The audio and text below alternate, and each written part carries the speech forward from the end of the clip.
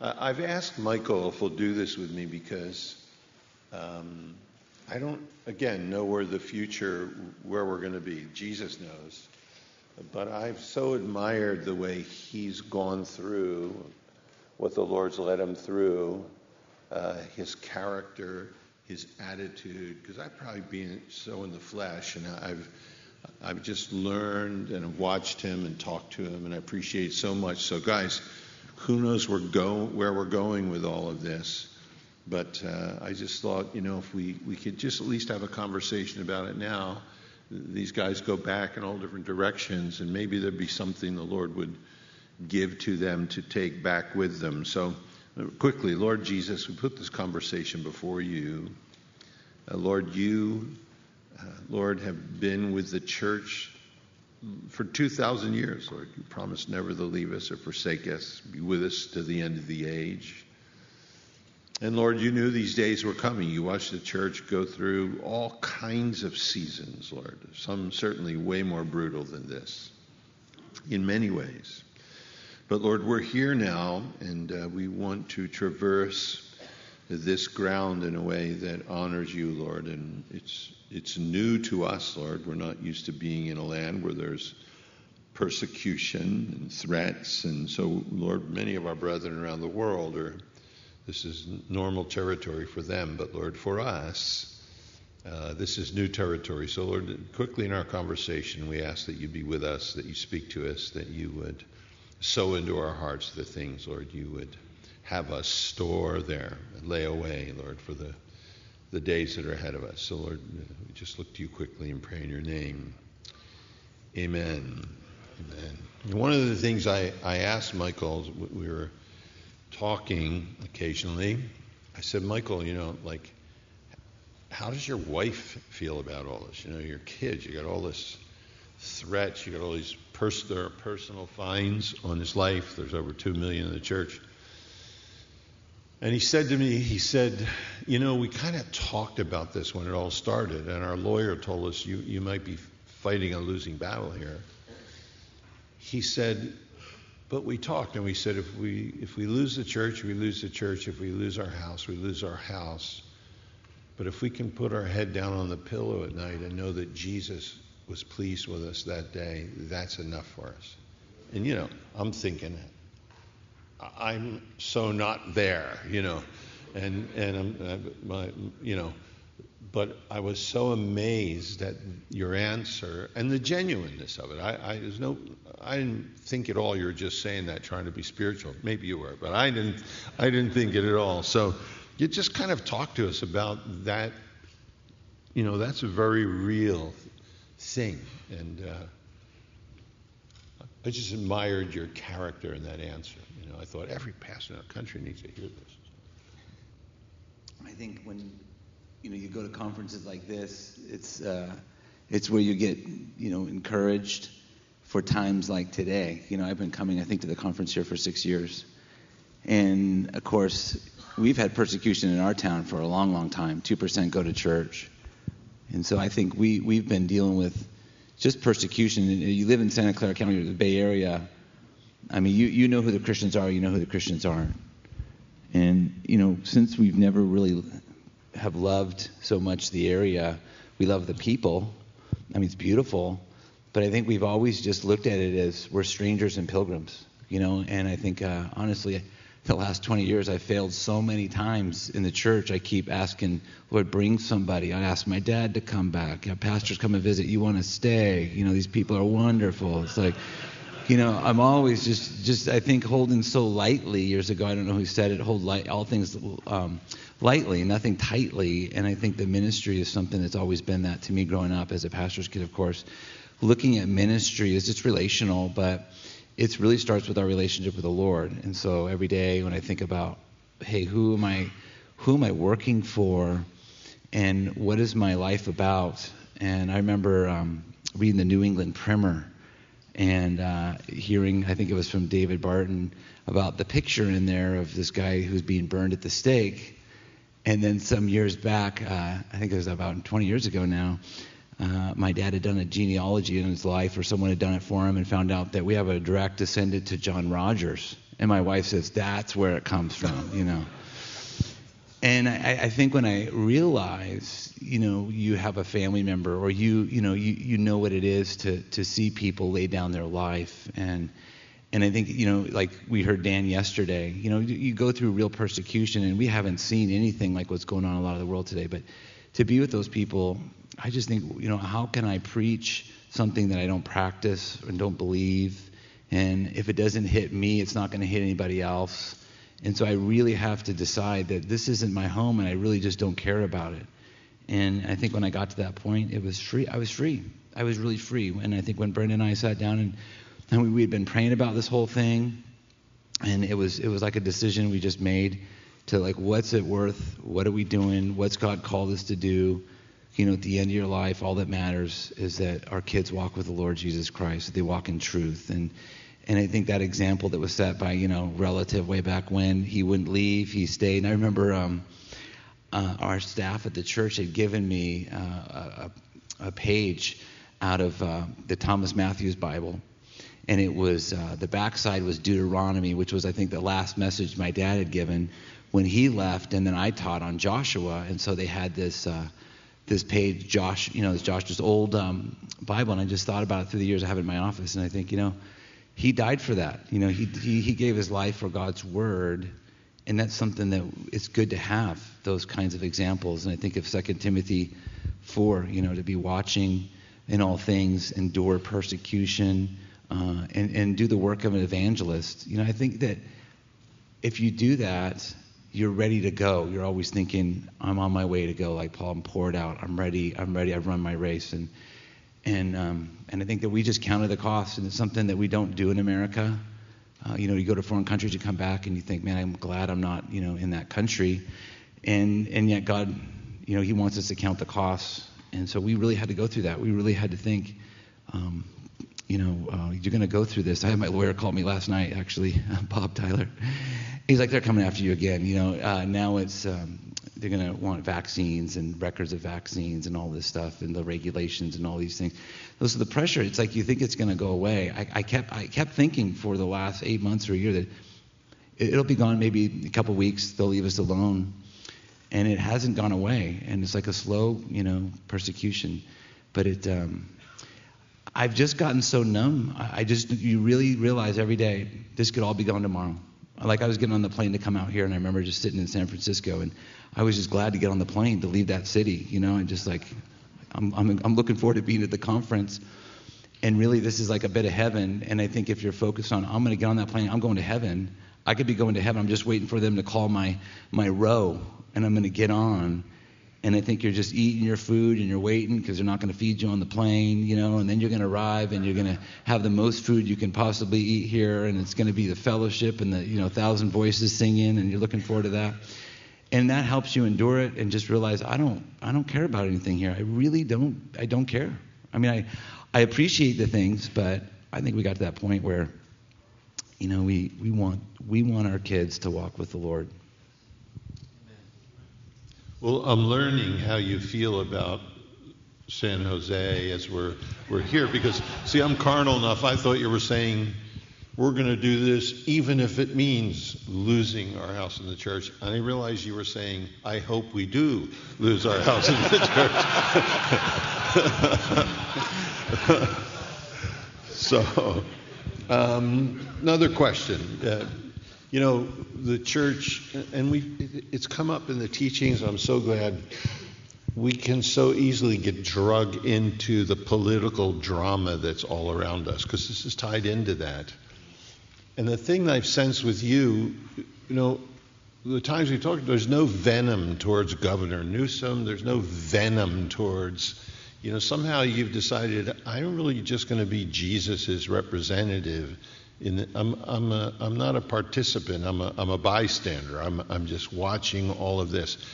What is that? Have you gone through wrestling in your heart with all of that? Has Paul, told us to pray for those in authority when Nero was sitting there. I can't imagine. I gripe about who I have to pray for, and it hasn't been Nero.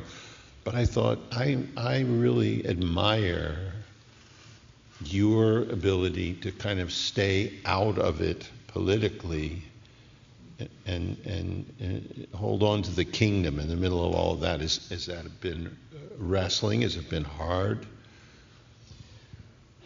I think I love America. I love history. You know, every time I come out here, I bring some guys and we go to look at, Philadelphia. We go to Independence Hall. I always ask the guys in the green hat, Cheesesteaks. Yeah, cheesesteaks. I'll ask them, what's that book on George Washington's desk? It's the Bible, and most of the time they don't know. But I think if you know history and you appreciate history, and then you understand that we've been separated from where our country was, and people just don't know the history. I just don't want to waste any time, I think, talking about politics, because it's like it's just going to go away. The politicians come and go. And I've been there 20 years now, and I've gotten to know some politicians, and there's some been great ones. Our previous mayor, he'd come to church several times. In fact, one time we had David Barton there, and I said, Mr. Mayor, I think you want to stay this morning because I'm not preaching. It's the best historian alive. And he sat next to me. He stayed. He had somewhere to go. He's like, I'll stay. And he just was staring at the stage after David was done. And here he speaks 2 or 3 languages. He was a Vietnam pilot. He's been a wonderful mayor Christian. And he said to me, he goes, that was the best history lesson I never had. He didn't even know the history. And most people don't know the history. And I keep thinking, if I start talking about the politics, and the media, they want us to talk about the mass. They want us to talk about everything but Christ. As soon as I start preaching Christ, they just turn the cameras off. They just run. And so it was a way to get rid of them, actually. Because it wears on you. I just think at the end of the day, I'd rather just be at home with my family. I'd rather just be at the church. I don't really care about, I don't care about the politics. I mean, I want those people to get saved, like Newsom. And, once you get to know the politicians, I'm sure some of you have, you realize they're so afraid. They're taking constant polls. They're trying to figure it out. Some of them are really prideful, but honestly, they're completely lost. And they're looking for hope. We were in Evan Lowe's office. He's an assemblyman for the state of California, and he's the only open homosexual. And Jim Doman had invited me with some other pastors to go to his office and talk about the bill they were trying to pass, the conversion bill. And so I went, to this thing, and I ended up sitting right in between Jim, who's used to be a homosexual. Now he's a pastor. He went to seminary, 3 kids, wife. I mean, huge, wonderful ministry of evangelism. And there's Evan Lowe on my right. I don't know how I got in the situation. He's telling him how God can change his life. And so the whole conversation, I'm just like trying to get out of the room. I'm like, I didn't want to be here. But this guy was mad at. I'm like no one else. Like, this guy wanted to get in a headlock. Who does he think he is? Taking away the Bible, telling us people can't be saved. We have a lot of people in the church that have changed. They've lived all the lifestyles, and they've come through that, and now they love Christ. And it's like, so I told Evan at the end of the conversation, because Jim said, would you pray for Evan? And I'm like, I don't want to touch Evan, let alone pray for him. But I just asked, Lord, if you want me to pray for him. I was thinking of Corrie ten Boom saying, Lord, if you want me to forgive this soldier who beat up my sister and is asking for my forgiveness, you're going to have to give it to me because I don't have it. And then her hand goes up, and that story. And it was the same kind of situation. And the Lord just gave me a love for this guy. And I just looked at him and I said, Evan, the only difference between you and everyone else in this room is that we just know somebody you don't know. And you can come to know him, and he'll change your life. Because we're not here judging you. We don't hate you. We actually love you. But the answer you're looking for is found in knowing this person. And it's Christ. And if you want, I'll pray for you. And he says, I do. Would you pray for me? Really? And, I prayed for him, and I believe it was genuine, and I think that they're hurting people. And when you realize they're lost sheep, that they just need a shepherd. And, I can get so mad because I think they're the leader, when in reality, I'm supposed to be the leader, and I'm supposed to be a loving leader, not a lording leader or a judgmental or a fighting leader, but one that stands firm on the truth. And like it says in Ephesians 6, to put the armor on and just stand. It doesn't say go out and start beating people up. And it's tempting to do that, but just to see the people that I've been in their offices, and they're lost. They're so lost, and they need to see the love of Christ, and they want to see someone get beat up, just like Dan. They want to see someone take a beating and still love them. They're looking for genuine faith, and I think that's something that Paul says. That's why endure, watch, and endure these persecutions, because it's through those persecutions the jailer in Philippi got saved, and just so many witnesses that are watching how we respond to the situation we're going through. So I have a great staff. It was Spurgeon who said, it's not great preachers who make great congregations, but it's great congregations that make great preachers. And I really am thankful for a church who prays for me. They live in an area where they have to pray. And so I just think a lot of what we've gone through is just because of the prayer. It's given us wisdom and patience and peace. And like Isaiah 26:3, just put our mind on the Lord. He gives us that perfect peace. So it's I think the politics, they're always going to be there. And they're just policy setters, but they're looking for what's genuine. And I can't, to start getting on who to vote for and all that, it's not going to solve the issue. It's just going to get me in the fray. But if I can stay out of it and just pray and preach the gospel, that's my job. That's our job, to proclaim the good news of the gospel of Christ. So it's wonderful. It's a joy. So. And the transition, when it first hit last spring, we shut down all of our services. We everybody was kind of freaked out. We didn't know. Everybody all in the old age homes in New York was dying. It seemed like a terrible thing. None of us ever faced it. Didn't know what to do. So we cooperated. We shut everything down. We had the resources to do online study, so we kind of stayed in touch with our folks that way. And then when we started getting towards May, some of the churches were saying, you need to do this. You need to, and we continued to pray. I think some of the guys opened back up in the end of May. I think we were in the beginning of June. We opened back up with every other pew taped off. We gave people the option of mask or no mask, and then we have a separate room. People can go in as only masks. And we found this spray that we spray everything. Supposedly it kills everything for a month. We spray it every week. Just probably we're all going to get cancer from that. So we shut our water fountains off in the building, and we put Purell dispensers there. We tried to do everything, but it came to that point where we thought the church needs to gather. The bride of Christ needs to come together. And as we did it, we haven't met the hassle that you have. Tell us about the transition, because you shut down in the beginning as well, right? We did. When President Trump said close for, 2 weeks to slow the spread? He should have just said it's going to be over a year when Fauci's in charge and you're never going to open again. I don't know. I think we didn't know what it was. Our governor Newsom said 30% of California is going to be dead by May. Scared everyone to death. Everyone in the panic mode. And I think that's what really bothered me is if that is even true, is that how you handle it? And then close the churches. That just bothered me. I'm sure everyone I talked to, all the pastors like that, something's not right. What should we do? And I remember talking to my wife's grandmother who's in her mid-90s, and she was talking about the Spanish flu. And I said, what happened then? Did everyone shut down, go home? And she says, no. I said, what'd you do? She says, we went out and helped people. Did they close the churches? No, they didn't close the churches. And then I remember one time telling her, and then the governor told us we can't sing anymore. And she says, what country is this? She didn't have the news, so I was had to tell her. But I think seeing the previous generations in our country, willing to do what's right to help people and forgetting about their own health and safety. I think of just a father of our medicine in our country, Benjamin Rush. He didn't leave Philadelphia when there was a huge outbreak of yellow fever. I think he was the only doctor that stayed. And I think that's what we see in the history of our country is the pastors and those that love God putting their life in the line for other people. And I was just going through that process. What do we do? Thinking we need to open. We started meeting outside. We were meeting in the parking lot. Then we were met in a little field in a parking lot. We did that for a while, and then come to find out that was illegal. I didn't even, it's not even a law, so it's against their mandates, and they were, of course, changing them every day. But we opened up on May 31st and went inside because I thought all these churches were going to do it.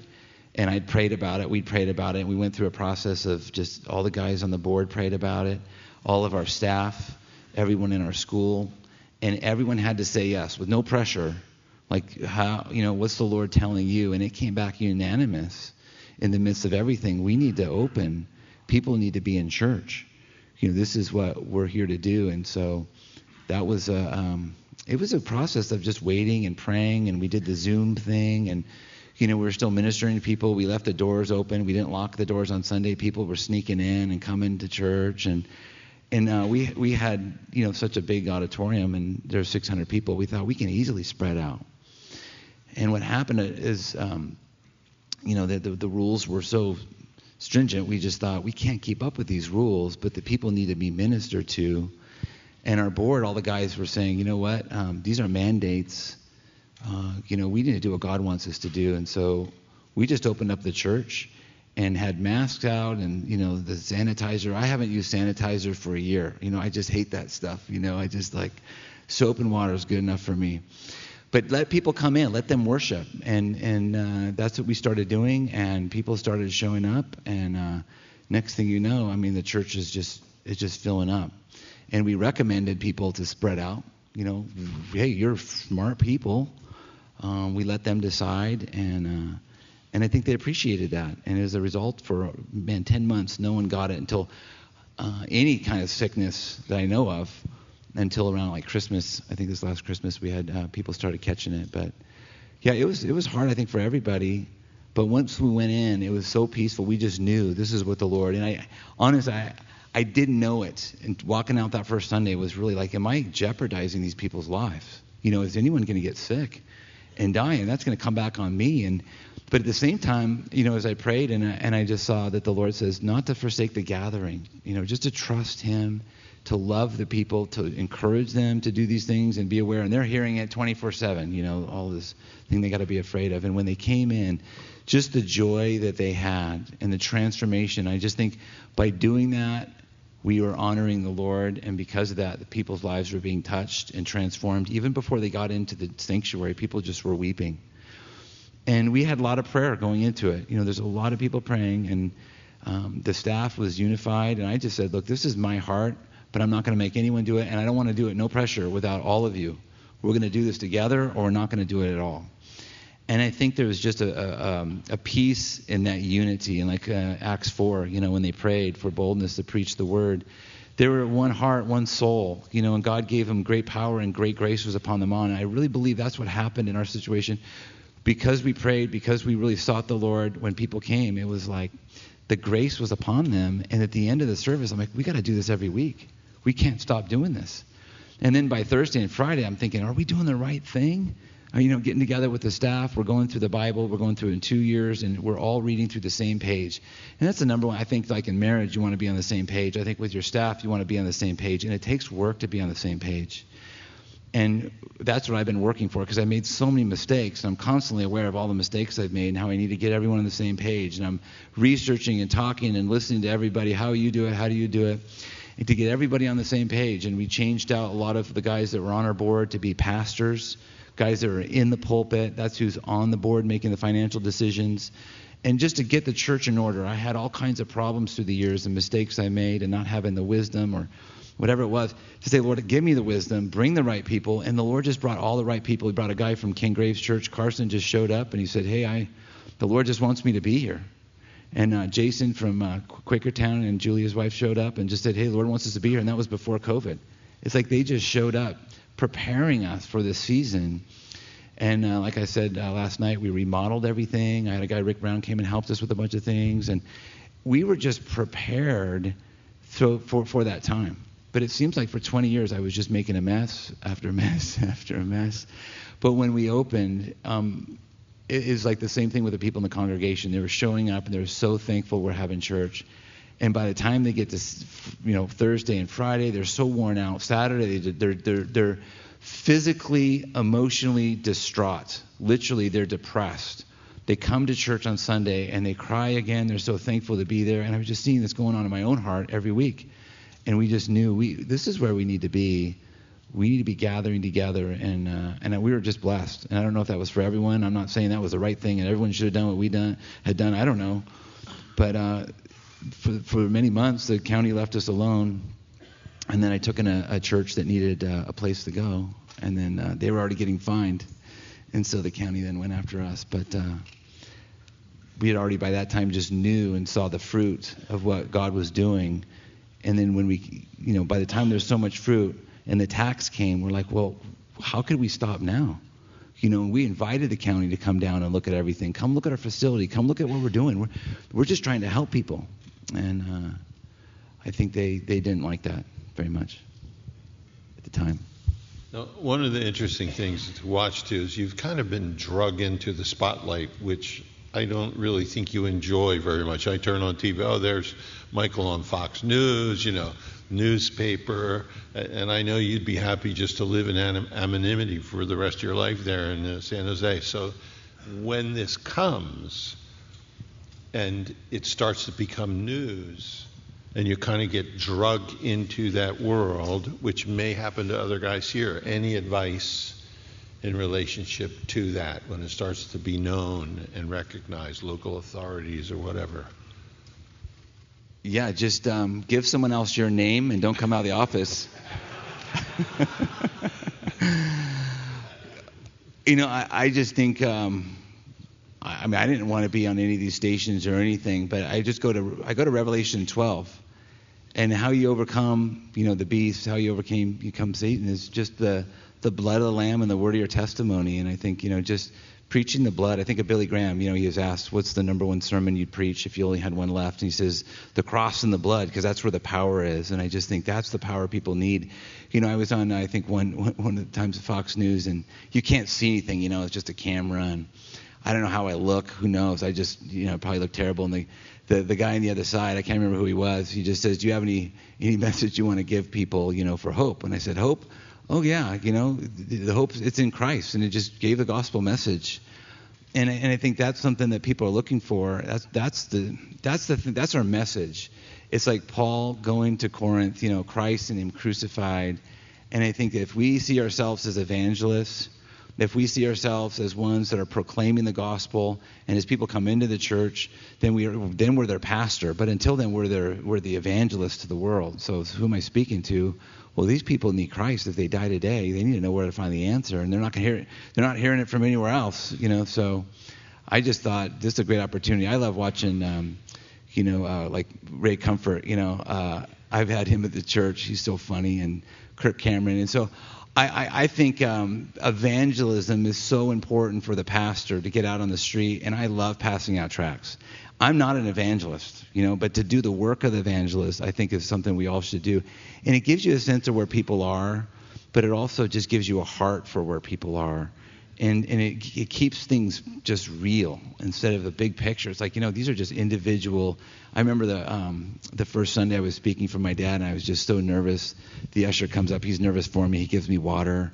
Like this, everyone can tell, look, he doesn't want to do this, and he's not very good. Can you get somebody else, please? That was what was on everyone's face.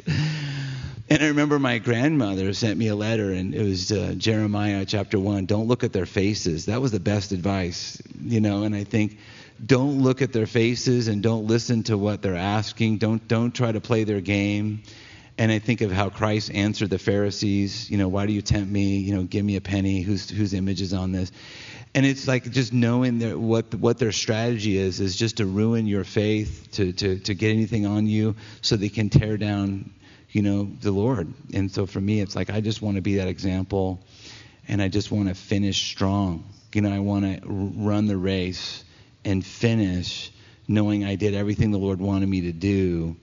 And the best thing to do is lose your life for the sake of the gospel. That's what we're here to do. And I think just focusing on that. So every time a camera would come out, hey, I get to preach the gospel again. And I don't care what they ask me. I would just talk about the blood. I talk about Christ, and people listened, because they want to know, why are you going through this abuse? They'll listen to you. I've been preaching. You say the same thing. No one cares until something is happening, and now they go, why are you doing this? And you can just say that because the love of Christ constrains me, and He loves you. In the courtroom, I was like, hey, we're praying for you. We're praying for you, Your Honor, and our prosecutor. Hey, we love you guys. Because you know what? We're all going to be dead one day. And all that's going to matter is when you stand before God and you know Him. That's it. Everything else is just, we're fighting over deck chairs on the Titanic, So you can have my deck chair.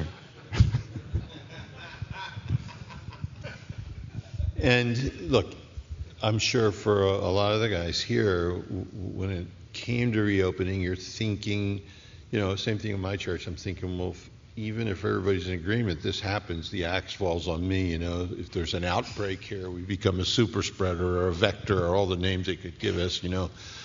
So there was a lonely place in all of that too. Now, I've kind of heard you mention it. How did your own personal relationship with Jesus change in all of this?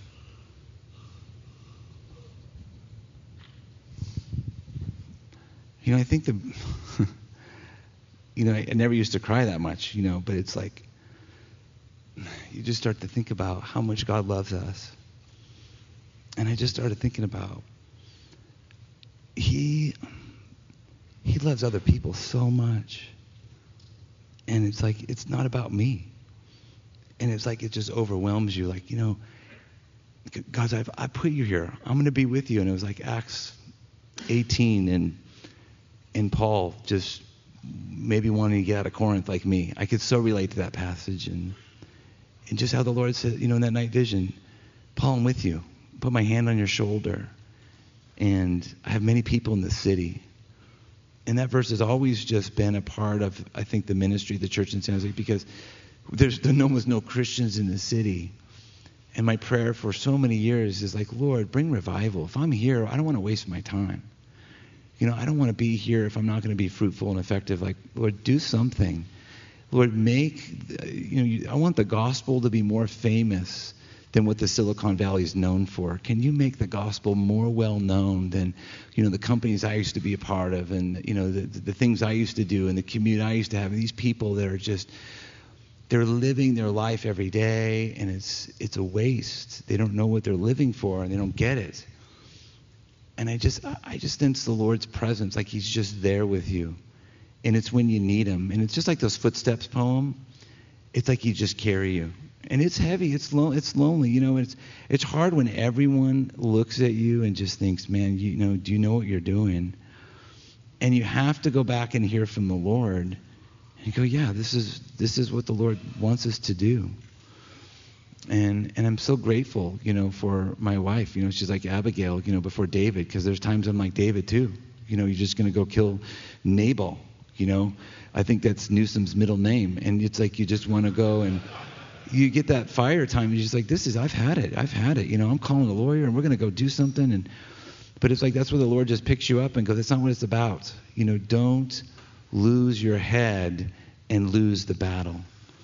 And I just have to not draw back and retreat, but just step back and pray and just get a perspective. And I think just being at the church is so good because, the guys around at the church, they've encouraged me so many times. I think there's times when they want to go just, kill Saul in the cave. Just kill him. And all of us together, we're better than any of us by ourselves. And I think to have a staff like the Lord's put, it's just encouraged my walk with the Lord, to go back to the Lord, to hear from the Lord, to really, reckon the old man dead and decide, do I really believe what I believe is real and true? And the Lord meets you. It's like the middle of the night. You just wake up in the middle of the night, and it's like I'm in the courtroom again. And I wake up arguing with the judge. I wake up, giving counsel to the Lord. This is what we need to do.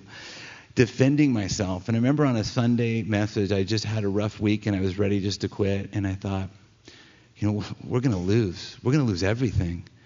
And I just had it. And the whole message was just me defending myself.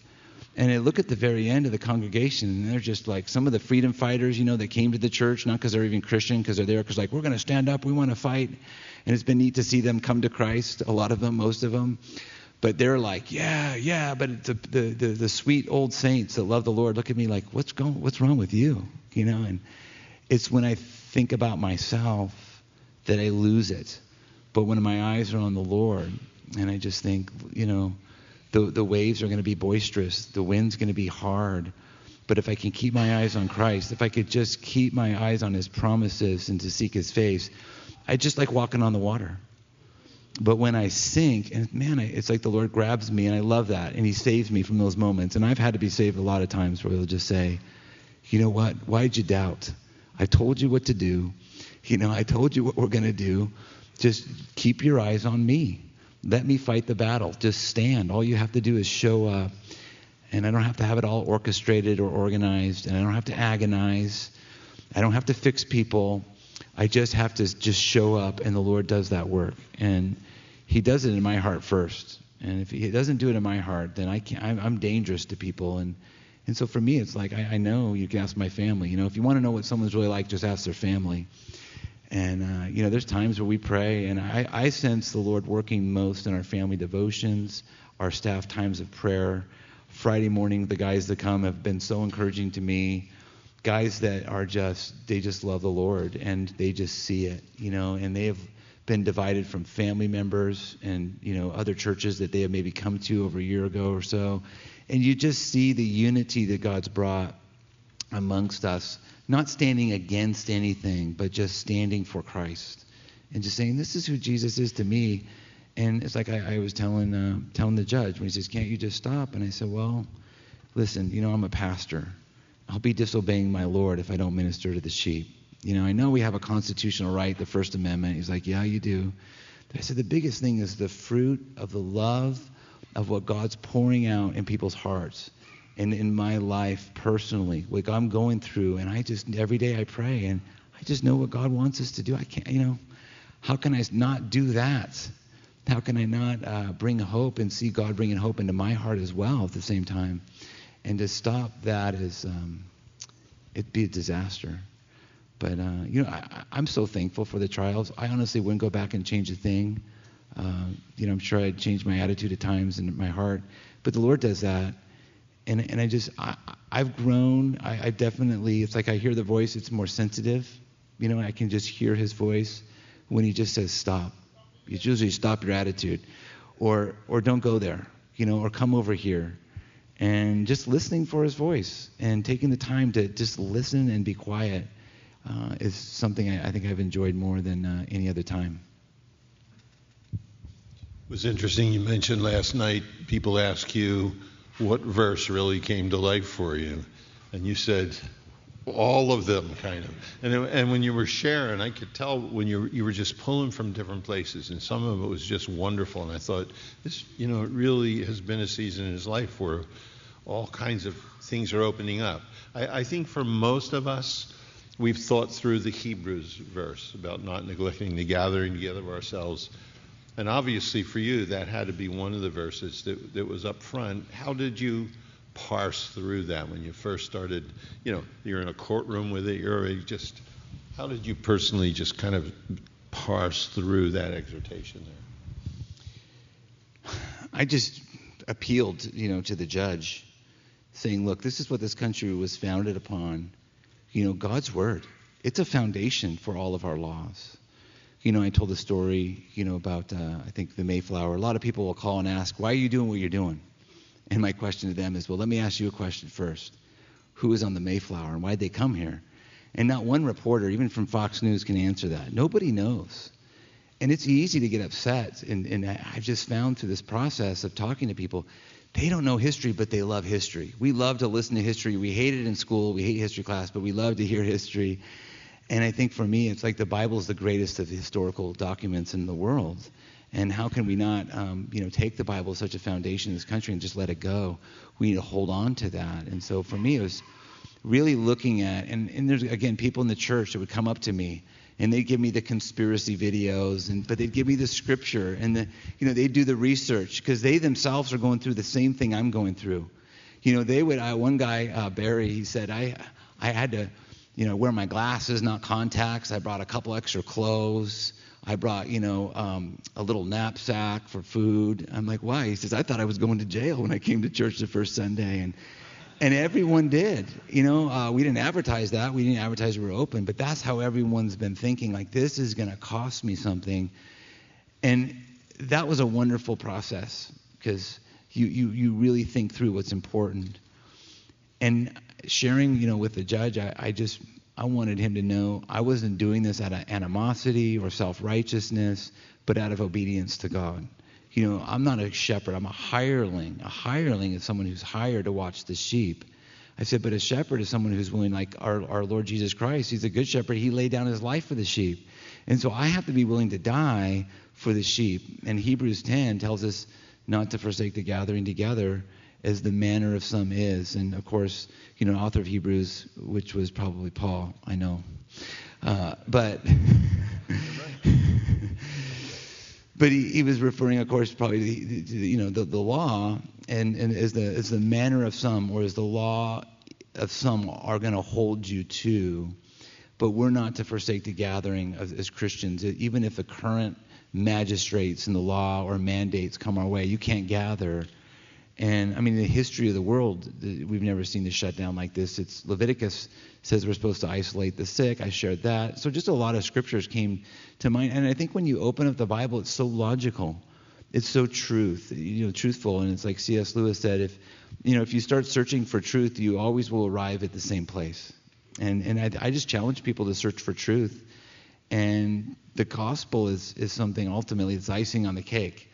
It's what God offers us, to those that are dying. I remember going outside the courtroom, and there was one of these reporters, and he's belligerent. He was lying about us all the time, Channel 7, and he was asked. He was the only one out there this time because they all collaborate now, so there's just one reporter. And he asked why we weren't wearing masks, and Bob, he doesn't want me to answer something because I'll say it wrong. But I remember he said, go ahead, you can answer it. And I talked to this reporter before, and I just said to him, I said, look, you're asking me why I'm not wearing a mask and people here aren't wearing a mask, but let me ask you, why are you wearing a mask?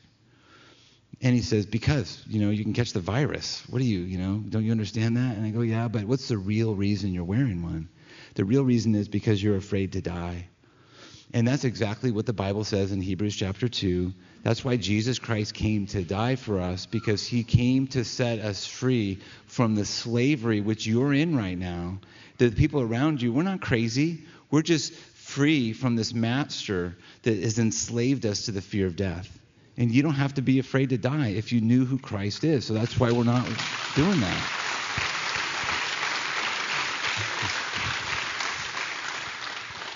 And he didn't argue with it. And I think that's the thing with the judge, too. He nodded his head at some times, and I think even the prosecutor. I mean, they're looking for truth, too. You got to remember, we have truth, and if we bury it, I just think of the end of Matthew 24, the warnings, to the laborer. If we don't work, and we have a time to work, why it's day. There's going to be a night when no one can work, Jesus said.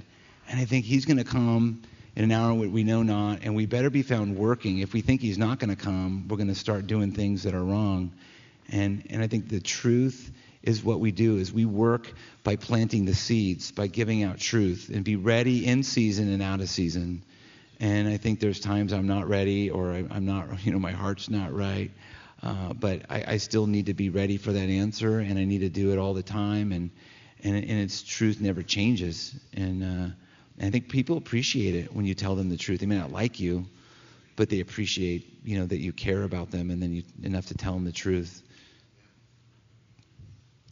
It is interesting. Sometimes even people that are adversarial respect the fact that they know there's no baloney while you're talking, because they live in a world of baloney.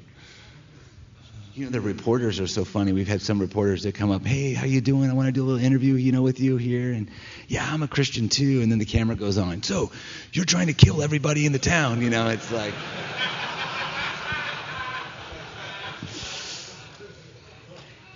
It's funny. And then afterwards he's like, I just had to do that. We're friends still, kind of thing. And I'm like confused. But that's what it is. They live in a world of baloney. They lie, and they know everyone else lies. And I even said in the courtroom, like, look, you're calling me a liar at something that wasn't true. Here's what happened. Here's what's going on. If you want, I can go get that person, and bring him in here. I said, I don't think you understand. I'm not playing your game. We're the reason we're not obeying what you're asking is because we're obeying what God says, and we're not trying to fight you. And so you look at what we're doing. We're doing it not because we hate people, but because we love people, because God loves people. And they I think they really appreciate that. I think, my dad was talking to one of the lawyers afterwards. He got one for like a half hour. And she listens to all my messages, because she's trying to find stuff. And, she, but she's looking for truth. She says, I'm depressed. In a private Zoom call with conversation, she said, I'm depressed. I'm looking for get out of this thing and hope. I can't take it anymore. And I said, why don't you just come to church? I know you're signing most of our fines, but I'm like, man, it's really powerful. You can see other people and their testimonies. It's great. And I just think they respond to that so well. They're like, wow, I should think about that. And that's what Jesus did, just open invitation, constantly inviting people, letting people know, hey, this church is for anybody. It's not a club. And, hey, we're just a bunch of, sinners going to heaven. That's who goes, is forgiven people. Have you been forgiven? It's so simple. And people are just looking for someone who lives it and I think believes it. And that's what we want to be. I want to be found as someone who's laboring and ready to get, just doing what the Lord would want me to do. So when he comes, we're not, taking a hiatus, taking a vacation, but we're actually laboring and just keeping our, thoughts strong. Like Alistair Begg was saying, just for him, it's being disciplined to write the notes out before the Lord, so he doesn't try to impress or, rely on his, old message in his mind, but something that's current and keeps him humble, I think, and accountable. And it's just a great way to live.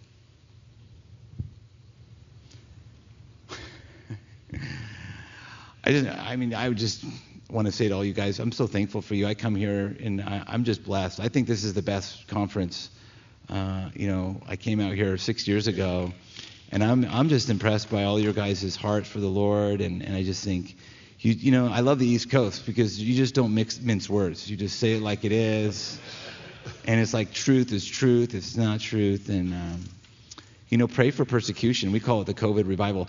It's great, in one sense, because the Lord is someone you have to hear from, and when you listen for his voice, and you take the time because you're desperate to hear it, just like in Proverbs 2, seeking him like silver and gold. Lord, I need your wisdom today, and I know that you're going to give it to me because James says you will. Lord, what am I to do today?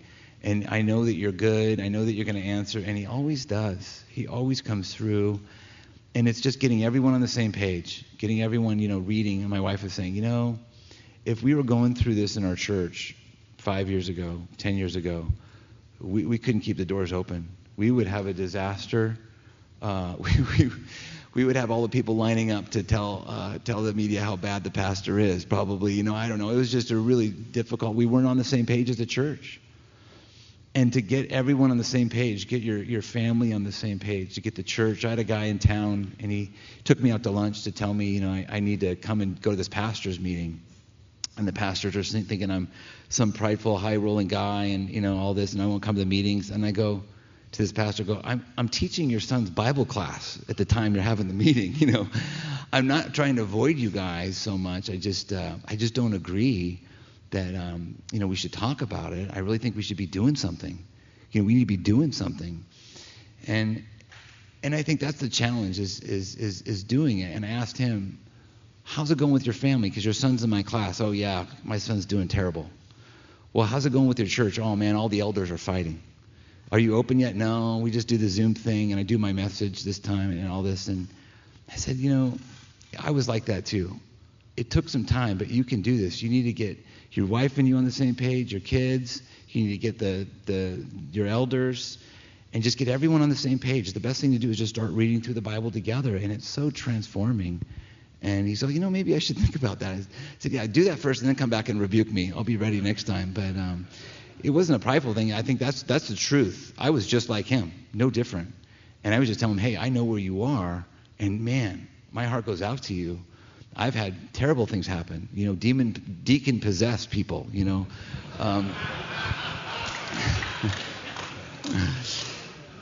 And all that is really it's just making you a pastor. At the end of your life, you're going to have the softest heart and the thickest skin, and that's what God's doing so that you won't.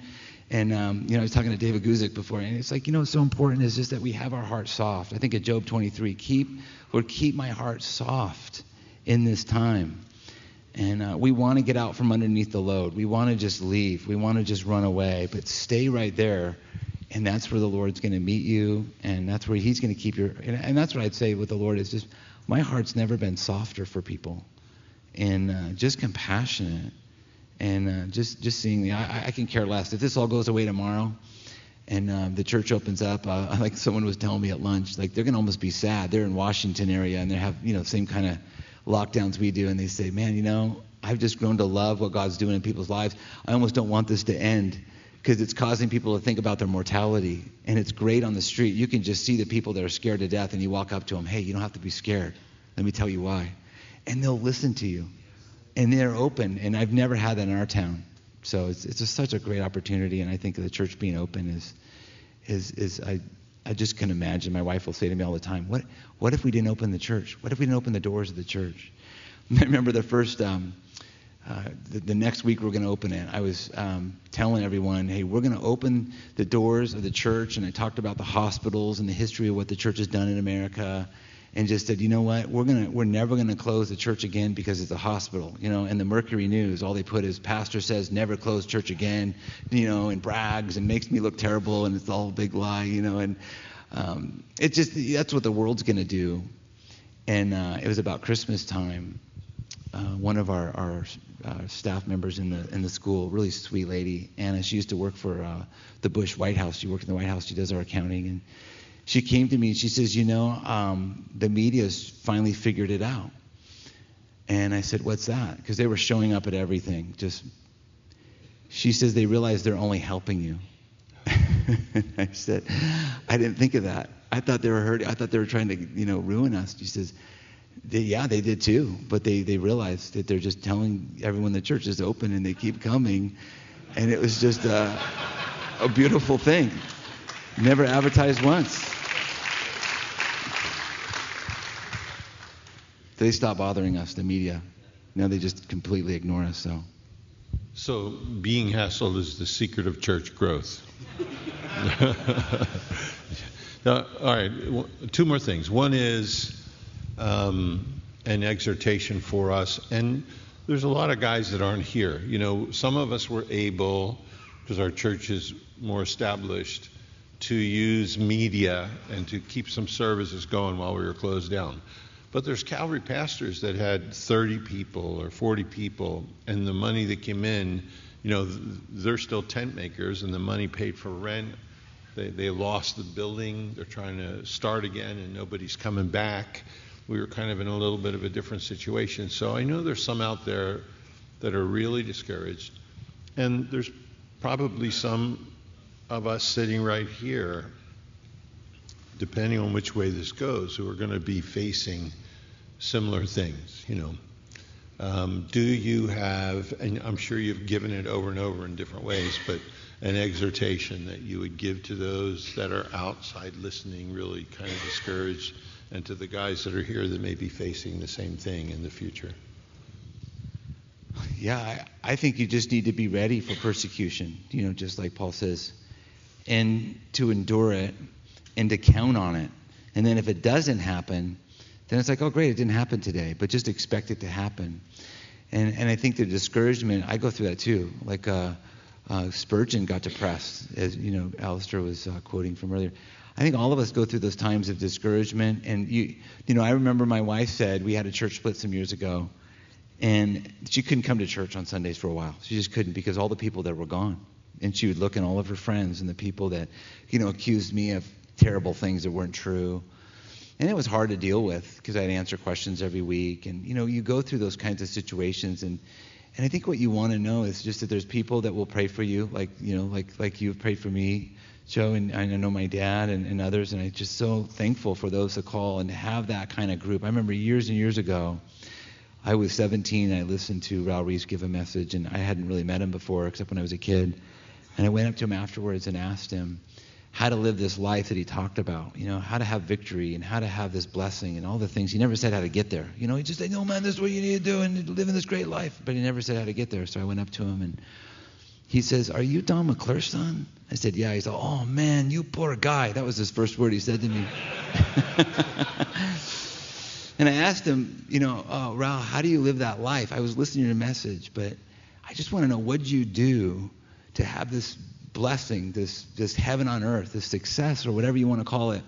How do you do that? And you said, the best advice I got, and I'll give it to you, is surround yourself with people who love Jesus more than you, and you're gonna thrive. And those Christians that say they love God but they really don't, then don't spend time with those people. Seek out people, find friends that love Jesus more than you. And I took that advice, and I've continued to do that, and I think that's helped. And so many times I don't know what to do. You have those guys around you say, hey, instead of trying to figure out how to do anything, I can show this situation, can you pray for me? And to have those people that hear from the Lord and are praying for you, it's so, so important. And I just encourage you to not be discouraged, I go back to Joshua 1 all the time. You got to look at Joshua. He was discouraged. That's why the Lord says, don't be discouraged. Because that's what we face all the time. I'm going to lose. We're going to lose. People are leaving. There's nobody here. What if I make a wrong decision? And you just got to forget all that stuff and say, what if this is the last Sunday I have on this planet? I'm going to preach like this is my last Sunday. I'm going to pray the Lord comes back this week. And I'm going to pray that everyone I know gets saved. And just live that way. And it's so sobering. It's so, I think, encouraging to have people praying for you.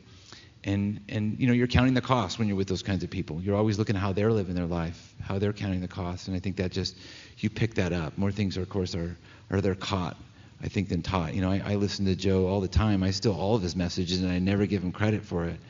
And it's wonderful, Thank Daniel.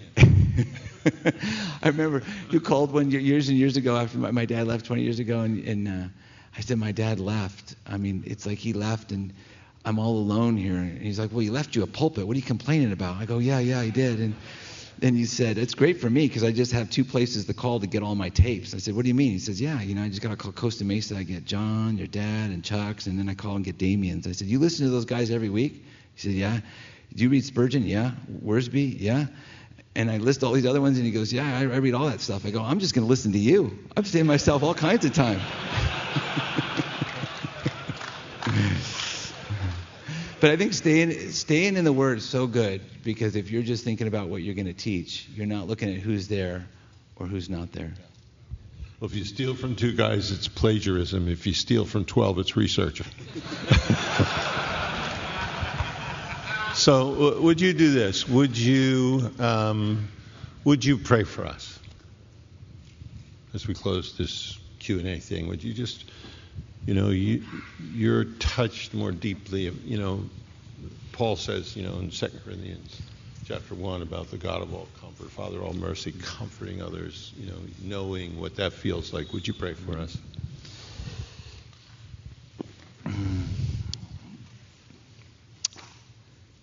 Lord, we just thank you that we can come to you, Lord, that we can cast our cares upon you because you care so much for us. Lord, I just pray that each and every one of us would just know, Lord, just as you've shown us in those times of trials and difficulties, just how much you care for us. Lord, that you don't just alleviate the pressure, take the burden, join us in the battle, so to speak, but Lord, you show us how much you care for us personally. Lord, I pray that we would just see that love, that we would just experience that love that's been talked about already a couple times here, just to be reminded of your great love for us. Lord, it's not what we do for you, it's what you've done for us. And I just pray for each one of our hearts, Lord, that we would begin just to look up. Lord, that we wouldn't look around, we wouldn't look within, we wouldn't worry about the past or the future, but we would just enjoy your love and your presence. Lord, that we would enjoy the journey, that we would sense, Lord, just as you want us to be living, that the time is short. Lord, that we don't know how much longer we're going to physically live on this planet, when you're going to return, and that you're longing for us to be thinking more about what you're preparing for us in heaven than anything we can do for you on earth, Lord, that you want us just to be focused on you. And that love just overflows our cup, Lord, that you would just overflow each and every one of our lives. Lord, that the discouragement and the depression would leave. Lord, the fear of man. Lord, the struggles that we're going through, that you would just bring strength and healing. Lord, that you would encourage us. Lord, just knowing when our kids go away from you, when they get hurt, Lord, just how that aches and hurts our hearts. And when we don't trust you, and when we get away from you, just how that hurts your heart. that we would be sensitive to what we're doing to you, Lord, that we would be aware of how you are seeing things, and that we would just trust you more with our lives and with our future, Lord, that we would just believe you more and just let you just do that which you want to do in us. Lord, I pray that you would just heal and just renew and strengthen and, Lord, just empower us.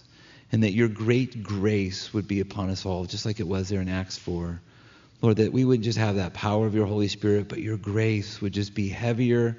Lord, we'd be more aware of your love and your grace than we ever have. Lord, that we'd be more aware of your peace than we ever have, because the world is longing for those things, and it's only found, Lord, in you. And I pray that you would enable us to see the lost in our town, even those that hate us, even those that are despitefully using us and saying all kinds of evil against us falsely. Lord, show us how we can do good and love them and win them, Lord, that we might see them in heaven someday, that we might recognize your love for them as well. Lord, I just thank you for the healing you bring, Lord, just for that narrow way that you've called us to walk in. Lord, broad is the way to destruction, but narrow is that gate, Lord. Narrow is that way. Help us to walk, Lord, just as you walked, to be obedient. Lord, thank you for your love, for your friendship. And God, continue just to draw closer to us as we draw near you. Lord, I know you promised to do the same and draw near to us. Continue to do that, I pray, in Jesus' wonderful name. Amen.